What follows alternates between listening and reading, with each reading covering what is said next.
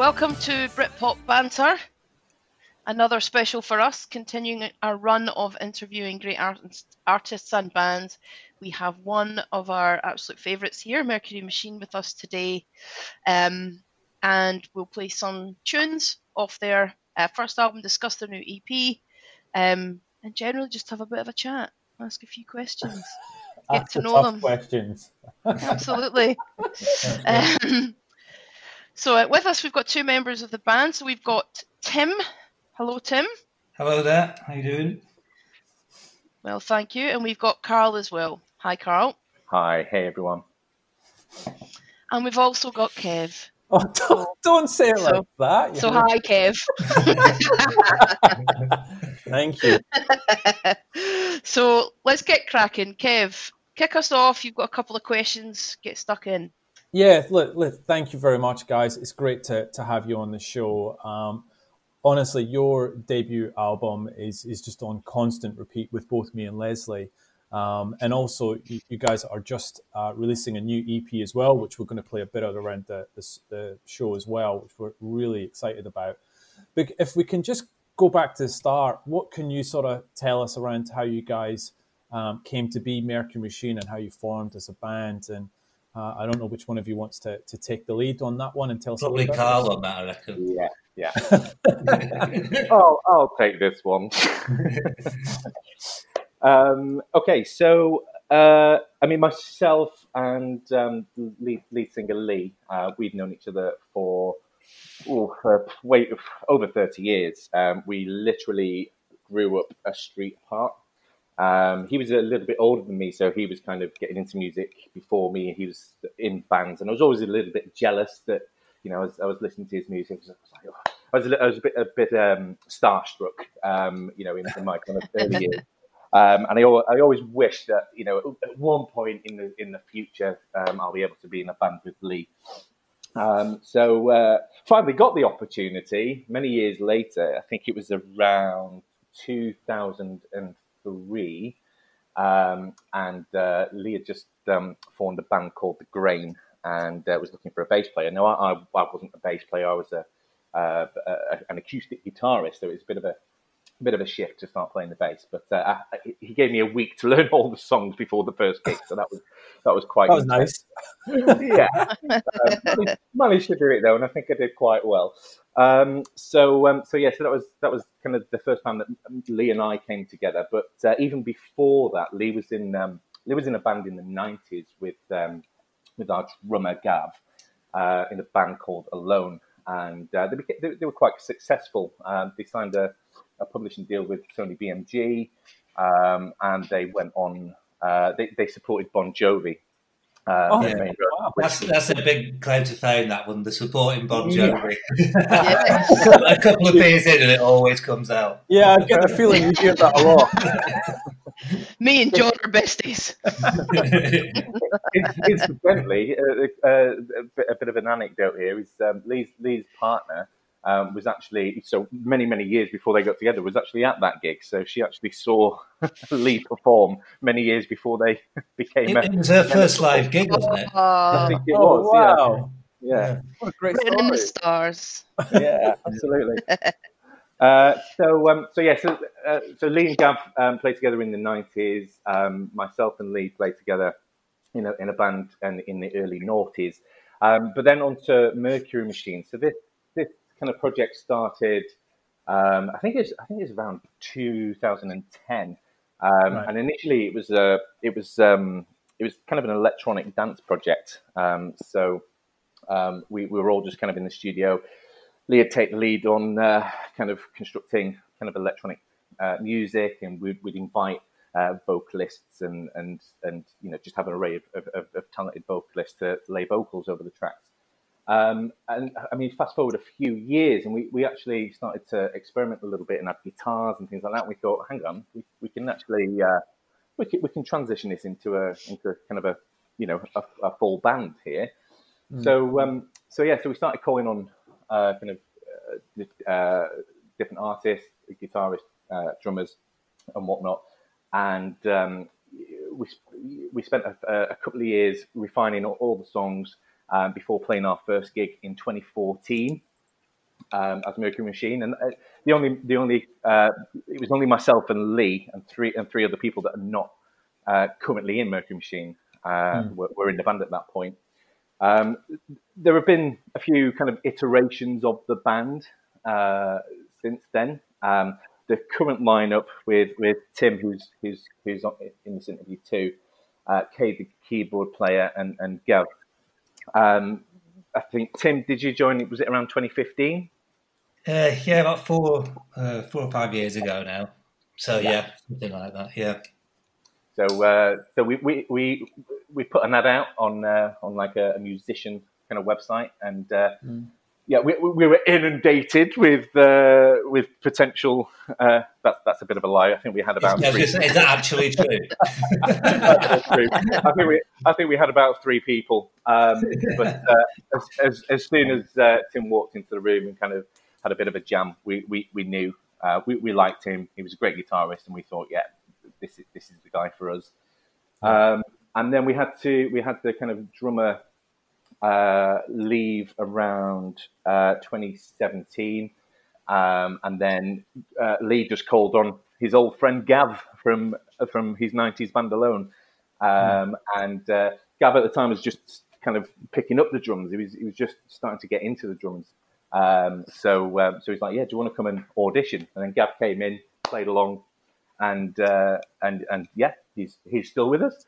And then the keyboard player left around 2017, 2018, and a kind of a friend of Lee's, Cade, somebody that he used to kind of teach, joined us as the keyboard player. So our current lineup we've been the current lineup for about 3 years now. Wow, I had no idea that it was going back to 2010 odd. Has the sound changed? Obviously, with the new members of the band and in and out and all that sort of stuff. Was the original theme or the sound of the band roughly the same, or is it a complete change from where you were back then? My opinion on that, I guess, would be it's a continual evolution. And I'd say the new EP has been part of that, because obviously you bring new people in with new perspectives, and there's a new dynamic between the people in the band as well. You know, we've spent quite a lot of time together now over the last few years and done a lot of gigs and stuff like that. So that's brought us together as people, which then I think reflects in the sound and its development as well. But it's also quite interesting, because what Lee was doing during that time, he did actually have a studio. So he was in a studio and was doing production stuff as well, and then rehearsal rooms. So there was he spent a lot of time with sound and the dance music and the electronic music, and the passion that he's got around synthesizers, which is obviously within Mercury Machine, is also across a massive amount of music that he's actually done over the years. So yeah, there's a huge. He was a teacher as well, so he was teaching in schools and things. So that musicality is within the music, but also within the band, and then so there is a continual evolution, I guess, of the sound with people in it as well, I would say. And what about the name Mercury Machine? Where did that come from? That's a good one. That is a good one. So the Mercury Machine was the nickname given to the first commercial computer that was made in Manchester.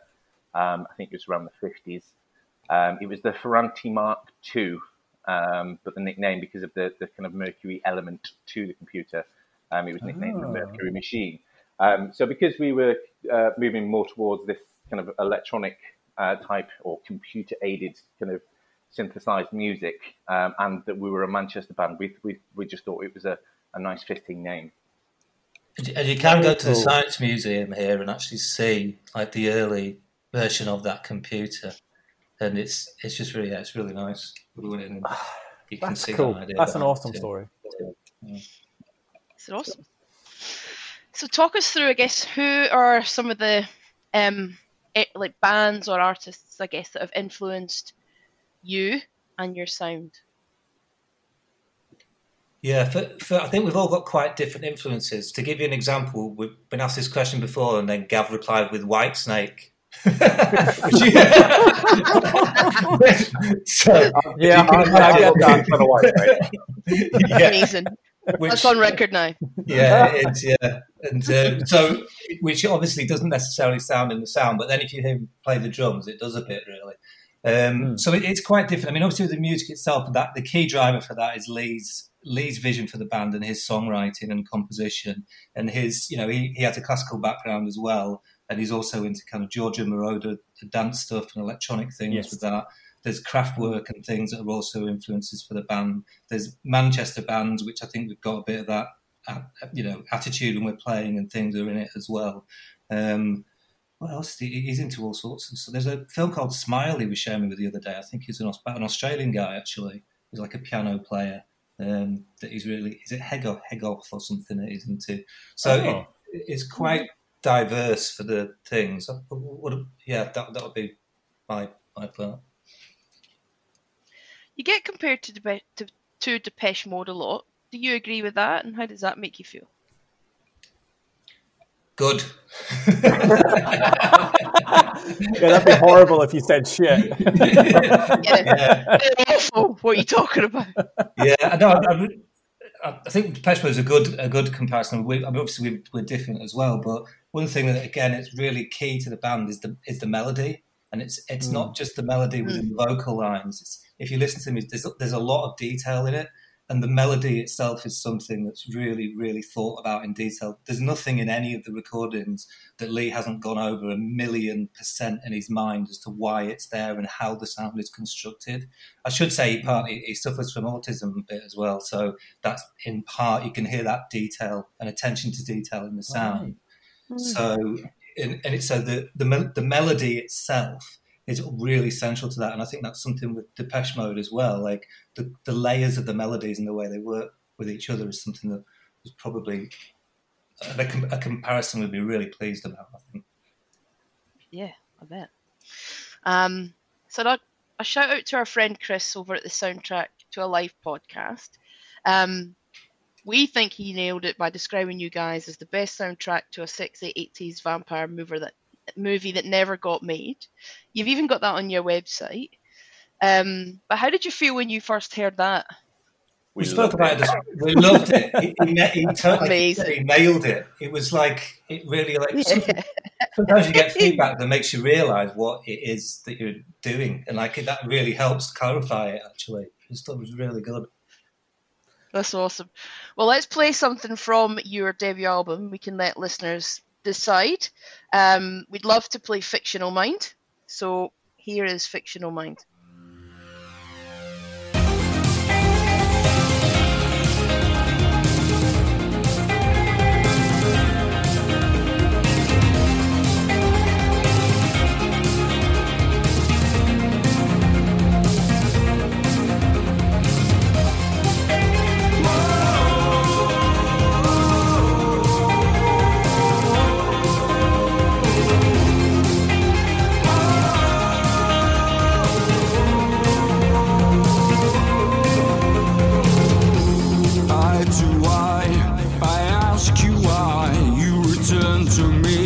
Some ability, I see potential in a piece of coal. I will find the hope in a black hole.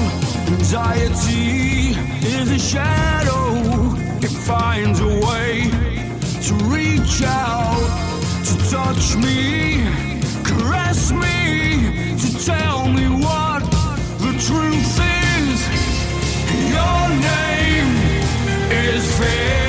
I find myself in your world.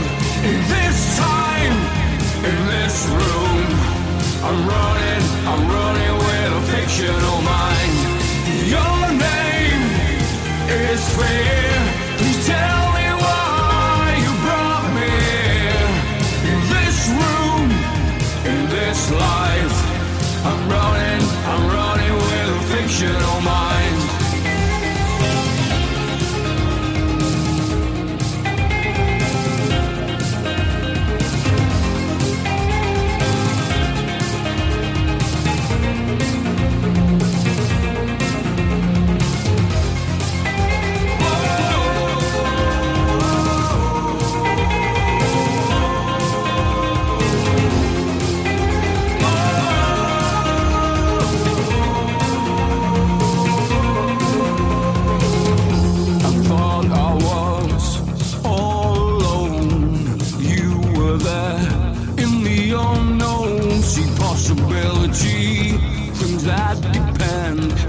disguise yourself as a good friend.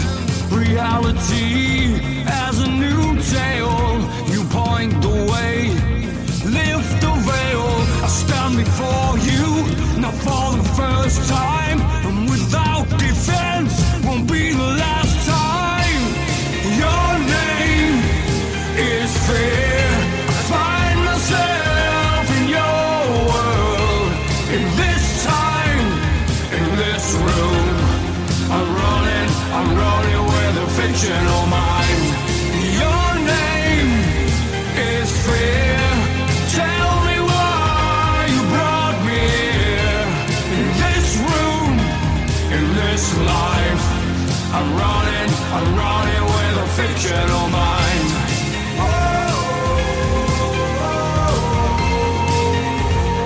Running with a fictional mind.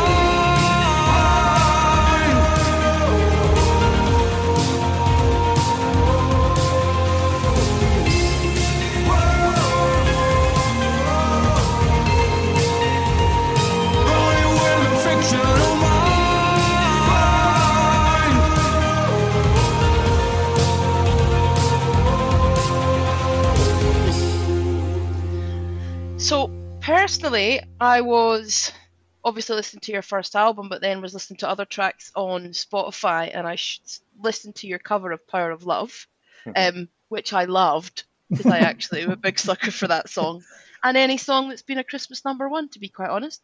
But what inspired you to do that cover? Oh, I think it's just because we all absolutely love that song. It's an absolute banger of a song, and Lee just kind of went away and did that. You know, he didn't really say to anybody that he was doing it, and then all of a sudden he'd kind of put it together really, really quickly. And as soon as he played it, I remember listening to it and thinking, "Oh my God, that's better than the original."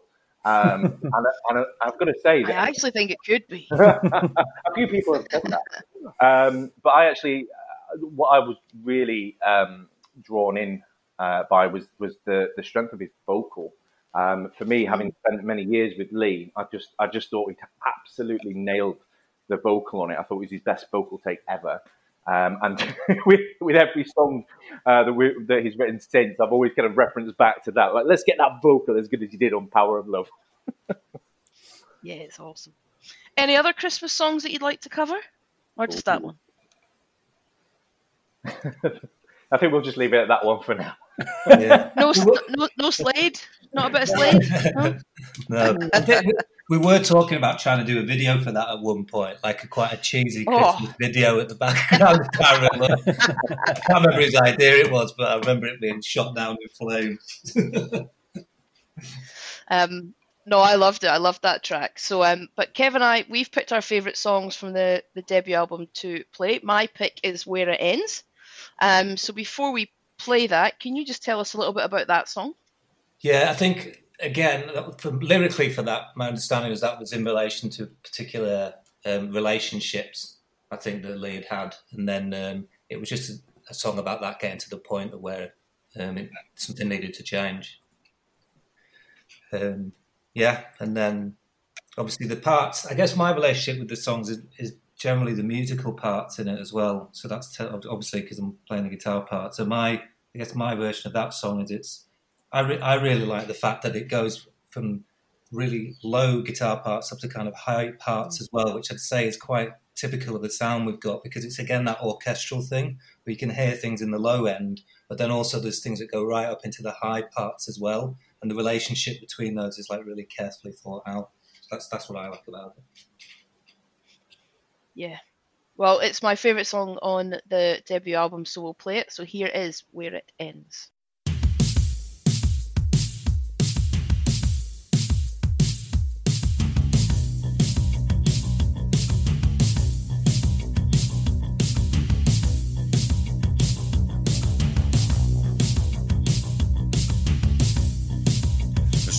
Seeds of doubt growing, spreading out. The color of the truth invisible to you. Rage will tear us down and leave us on the ground. let them feelings out, growing, spreading out. I hide them here from you, the things you have to prove. Gotta let them feelings out. You see I'm full of contradictions, so you put me on trial. Always reacting to the people that are in my life and never know, never learn. This is where it ends. I will not be controlled. This is where it ends. The self-destructive hold.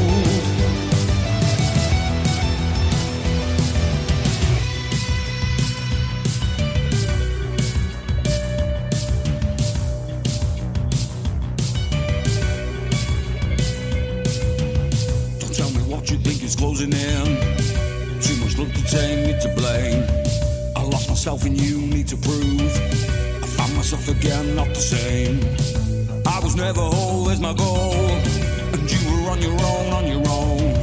I wish my life away every day, never really knowing what to say. I was never fun, never done. I couldn't sleep, my head was spun. It's always been that way with me. I know I'm full of contradictions, so I put me on trial. Always reacting to the people that are in my life and never known, never learned. This is where it ends. I will not be controlled. Yeah, this is where it ends. The self-destructive hold. Dependence from him, reacting to them, reacting to all things, the things that are best, the feeling of peace, the feeling of joy must come from within, from within.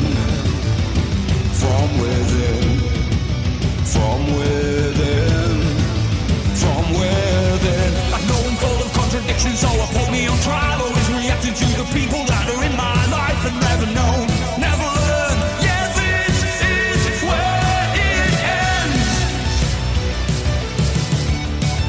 I will not be controlled.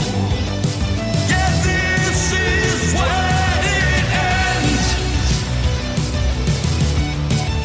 Self-destructive hold.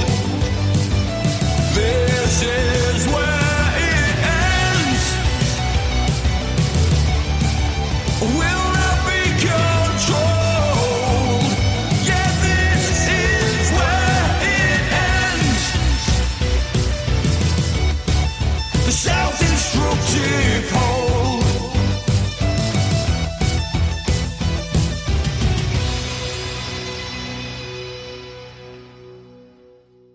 So who, these days in music, who are you fans of or who are you listening to at this moment? Yeah, so I guess I really like Brian Eno at the moment. I'm really into Brian Eno. And I try to, I listen to all sorts of music, but I also listen to things that I think might help inform what we might do with the band and what's moving forward. So like for some of the newer tracks there's more of a focus from my guitar parts on putting some more kind of atmospheric backdrop and colours and textures over the back of it because there's so much melody in the songs. Like there's a lot of space that needs some kind of landscape with it, and I think it fits with that whole kind of soundtrack idea as well. So because of that, I've really been getting into Brian Eno recently, and just really the way that he uses sound, and also like Radiohead also with like Ed O'Brien and the way that he has his guitar parts that create an expansive kind of textures over the back. Because obviously the detail bits that are there as well, but it's kind of the contrast between that. So at the moment, that would be something that I'm really into listening to things like that at the moment. Yeah. Have you listened to Ed's newest solo album? Yeah, we reviewed that on the podcast. What were your thoughts?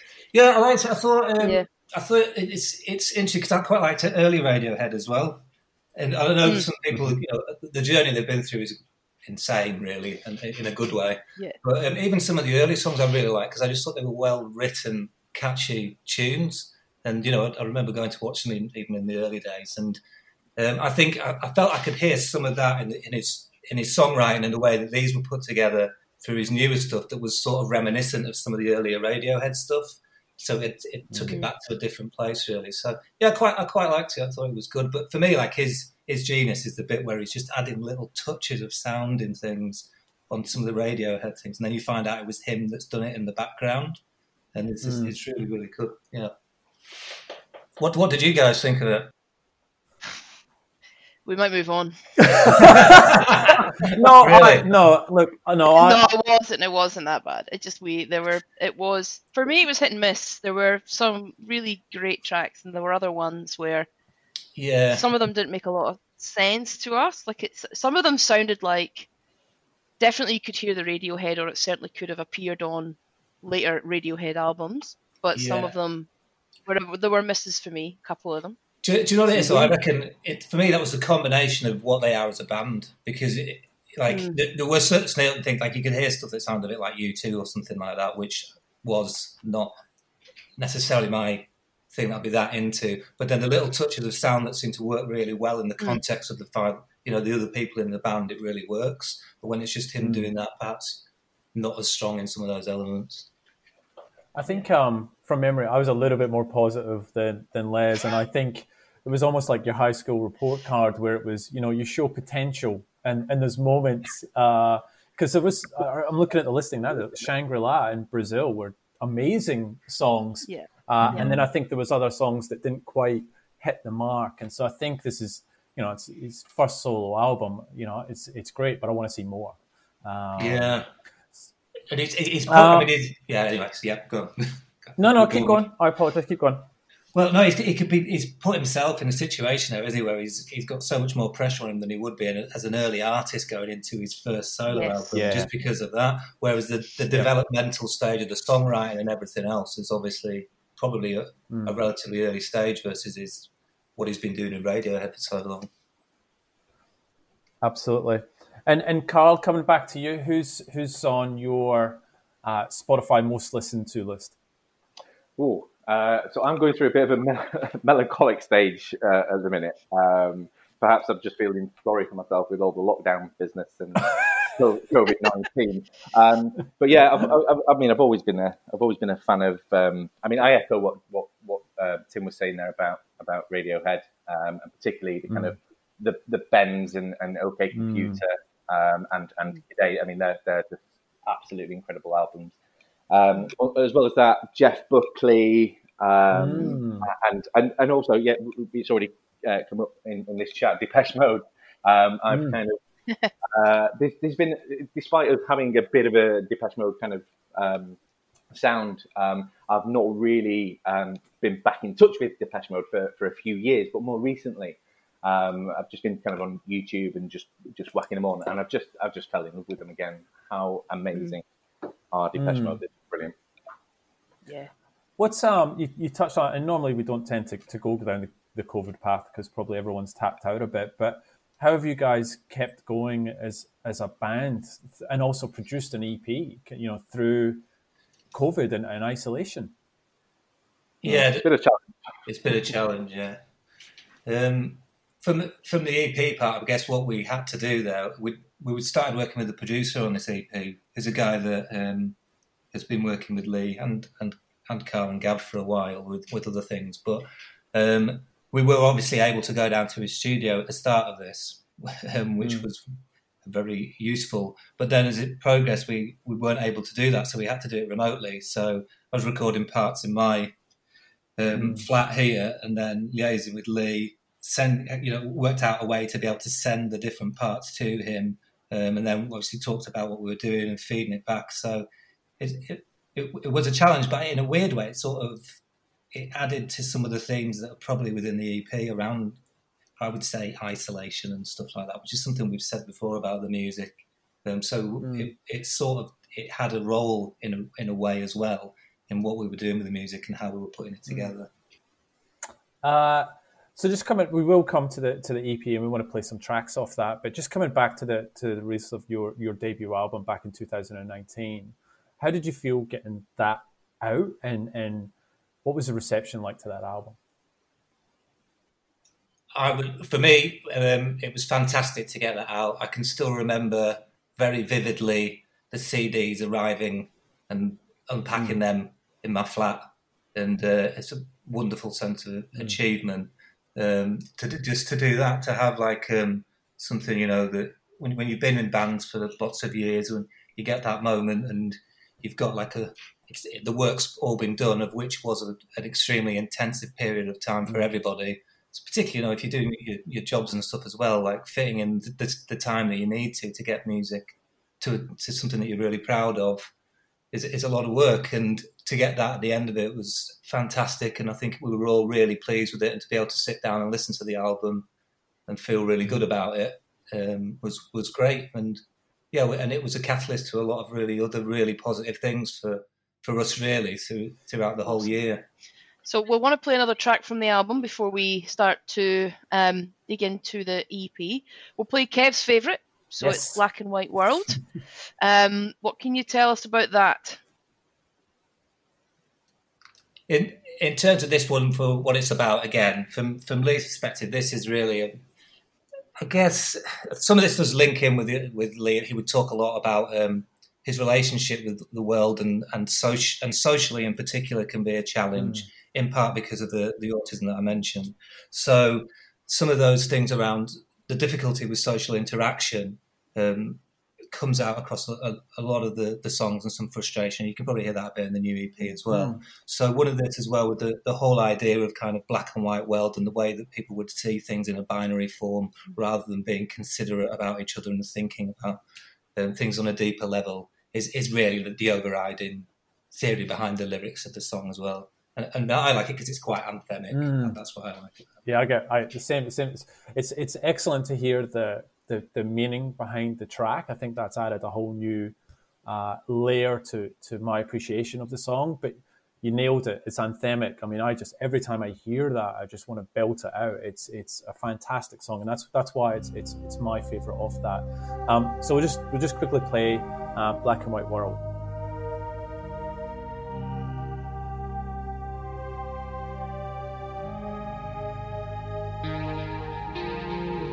Not a black and white world, it's all made of grey. Not a black and white world, it's all made of grey. You the judge and the jury, you see intentions like they're nothing. It's not a black and white world, it's all made of grey.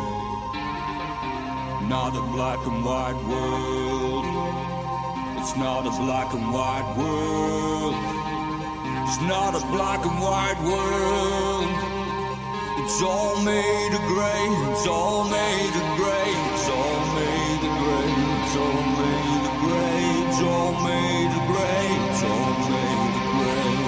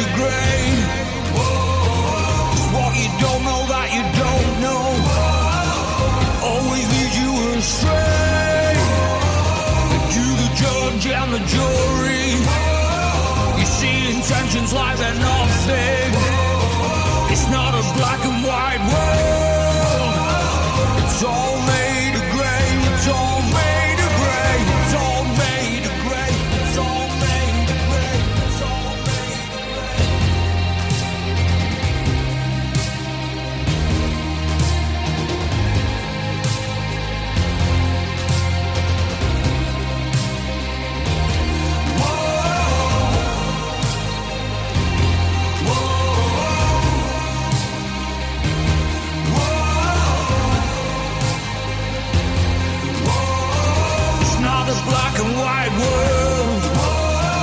It's all made of grey. It's what you don't know that you don't know. It always leads you astray. Are you the judge and the jury? You see intentions like they're nothing. It's not a black and white world. It's all made of grey. It's all made of grey.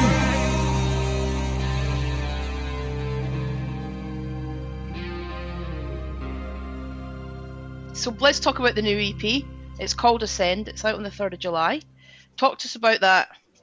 And why an EP, I guess, and not, is there an album coming after it? Talk us through that. Yeah, so there's an album's worth of material. As I said, Lee's got more music in various places all over his house and in his computer than you can imagine. And there's you know, a lot of songs on there that we just need to work on and take to the next level. And you know, there's stuff we're working on at the moment. Already, like this week, we've been doing some more stuff on a new song there, and some other ones that we know I think have probably got quite catchy to them as well. So there's lots of material there. The reason an EP, I guess, is just because there's a couple of. I mean, it's to keep getting things out. Like we need to keep getting new music out, and that's something that obviously is good for us because it gives us opportunities to speak to guys like yourselves and talk about what we're doing and explain the story of it, and it keeps the momentum up a bit. But also, our process of putting music together it does require a lot of time and attention to detail.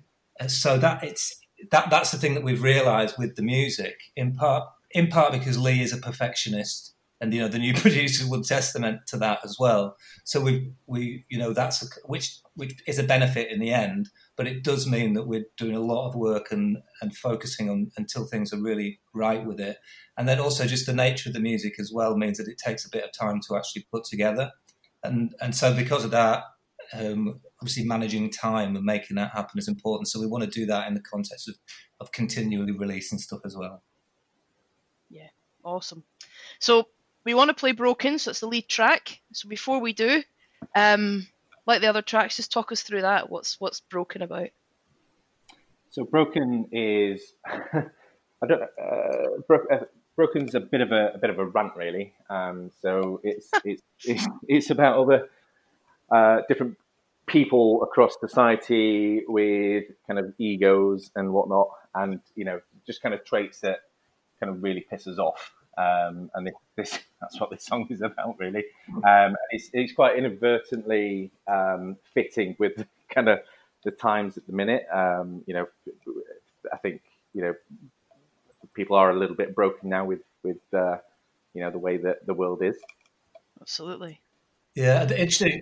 When this came together, it was quite funny. Last year we ended up doing a gig with a guitarist, in a band called Sulphur, who's a guy who heads up is a guy called Rob Holiday, and he's done loads of stuff. Like he toured with Marilyn Manson and The Prodigy for years and stuff. And he's a nice guy, and basically we ended up doing a couple of gigs with him. And then Lee was listening to some of their tunes as well. They'd be a fair bit heavier than us. But while we were doing those gigs with them, Lee was listening to some of their tunes and the way they put some things together, and he was really inspired by that. So some of like the harsher keyboard parts that you'll hear in the song, some of the melodic ideas and things like that, it was an influence from Sulphur, basically. Yeah, a bit of an industrial sound, wasn't it? Yeah, it was that industrial thing. Well, I think it's a cracking track and certainly an amazing way to start the EP. So let's play it. Here's Broken.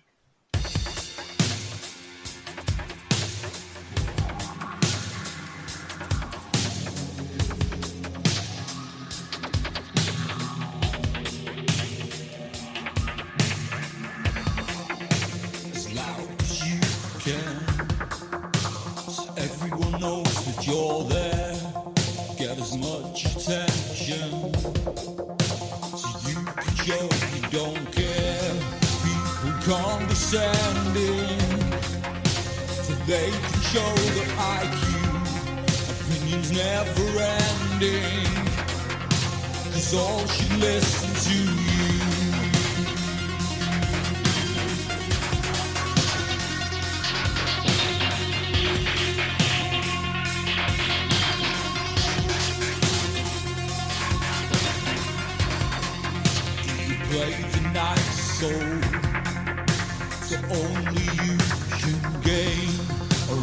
is in the lead role. 'Cause you're the only one in pain.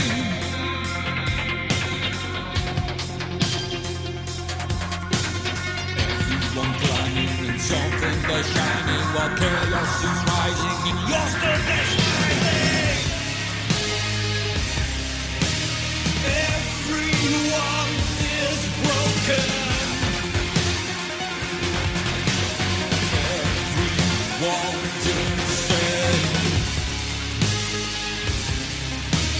You don't know you're broken. You don't know you're insane.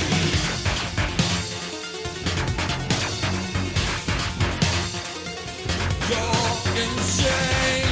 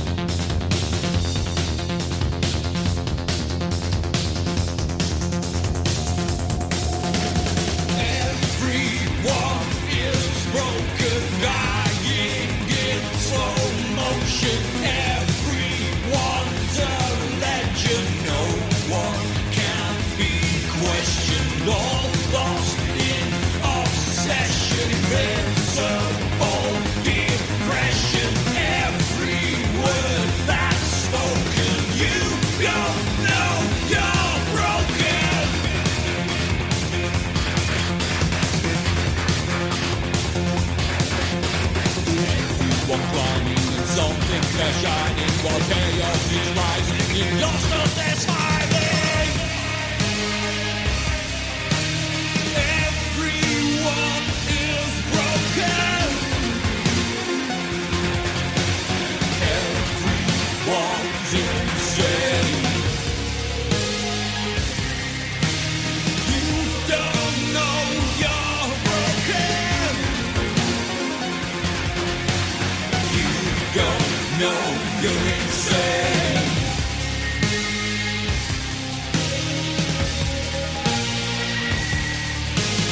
Everyone is broken, dying in slow motion. You don't know you're broken. You don't know you're insane.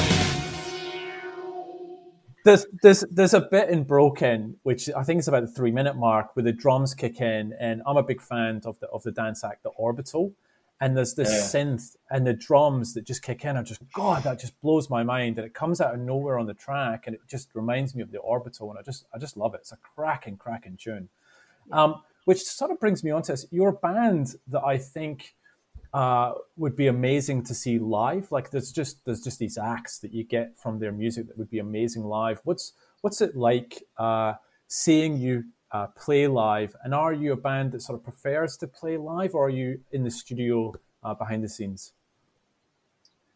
I think that's different for each of us. Like I love playing live. I think Lee would say that he'd prefer to be in the studio, to be honest. But when we get him out there, when we get him out there, the man is to he always gets really stressed beforehand. But if I'm being honest, sometimes I quite like it because it means he's more intense than when as he's performing. Yeah. So, and I think that's again been something that's evolving over the time that we're together now, and we're playing together more, and we've done more things. And I think that it's the reaction that we get from people has grown in its strength as well.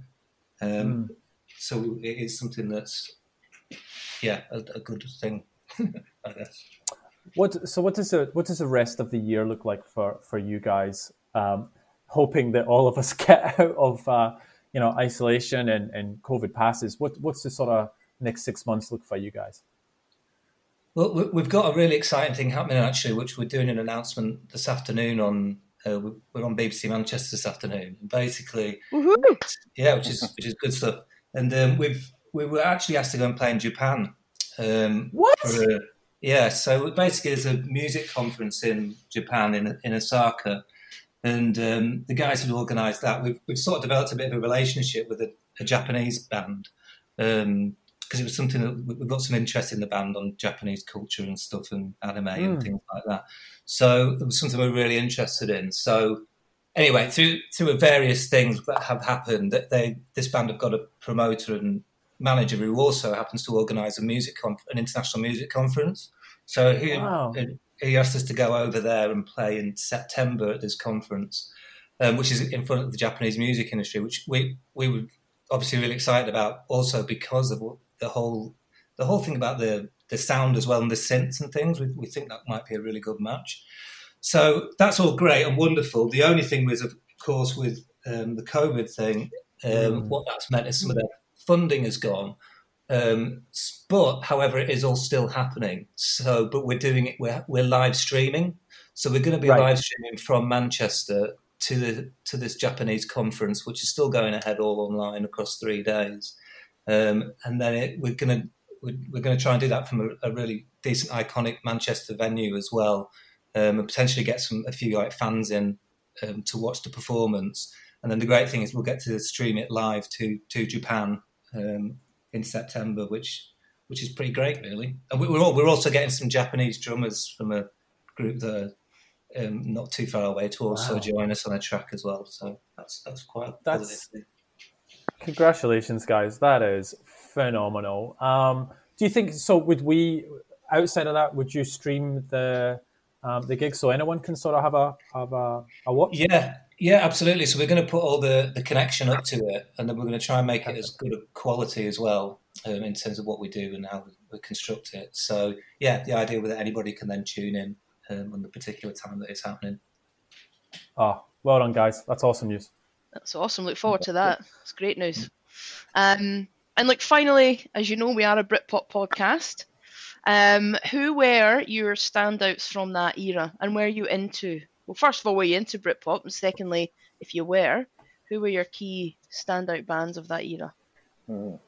So for me, I was really kind of getting into music when it was kind of Oasis versus Blur. And who is it? Oasis or Blur? It was Blur.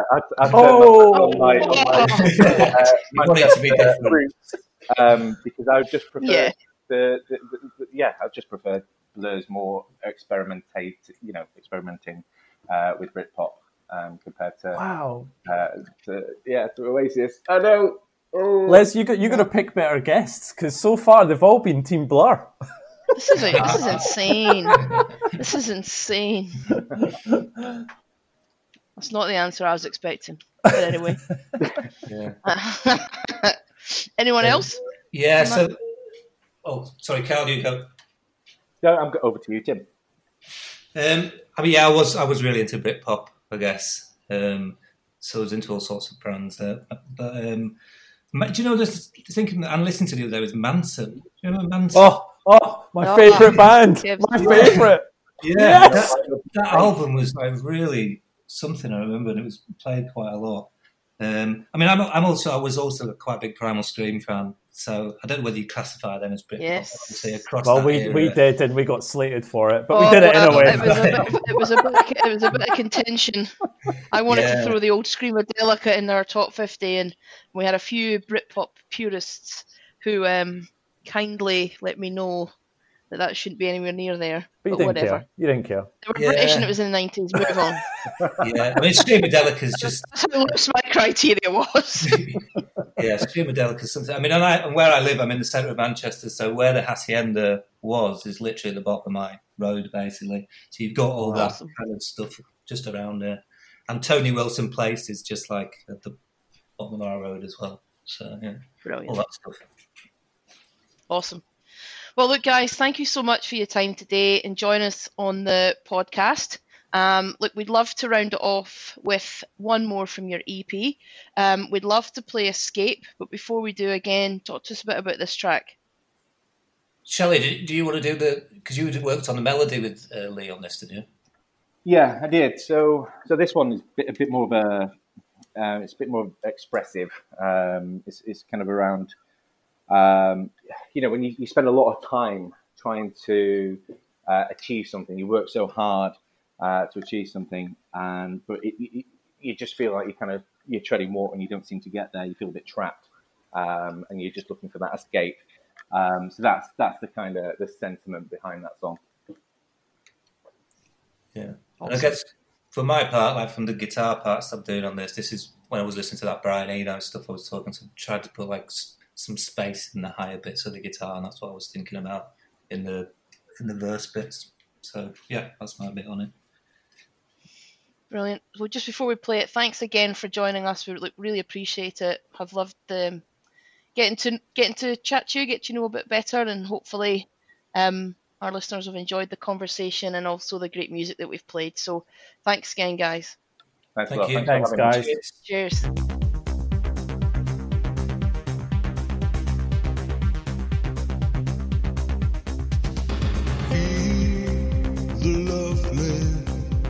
Love was easy to me. Here inside I follow with all the music in me. Lay me down, get to find where is my tomorrow? Where is my tomorrow?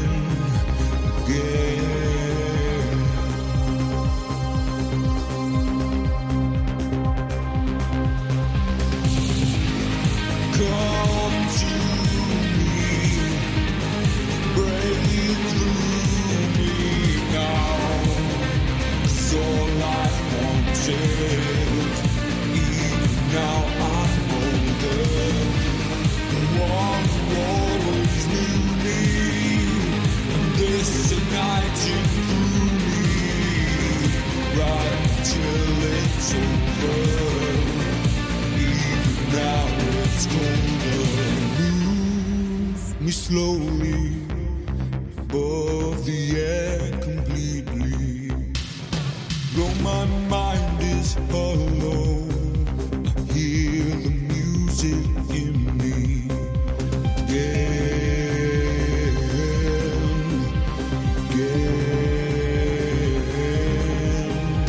again.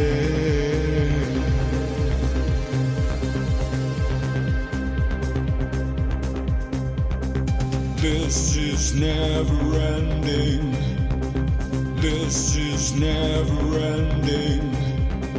This will not confine me. This will not define me.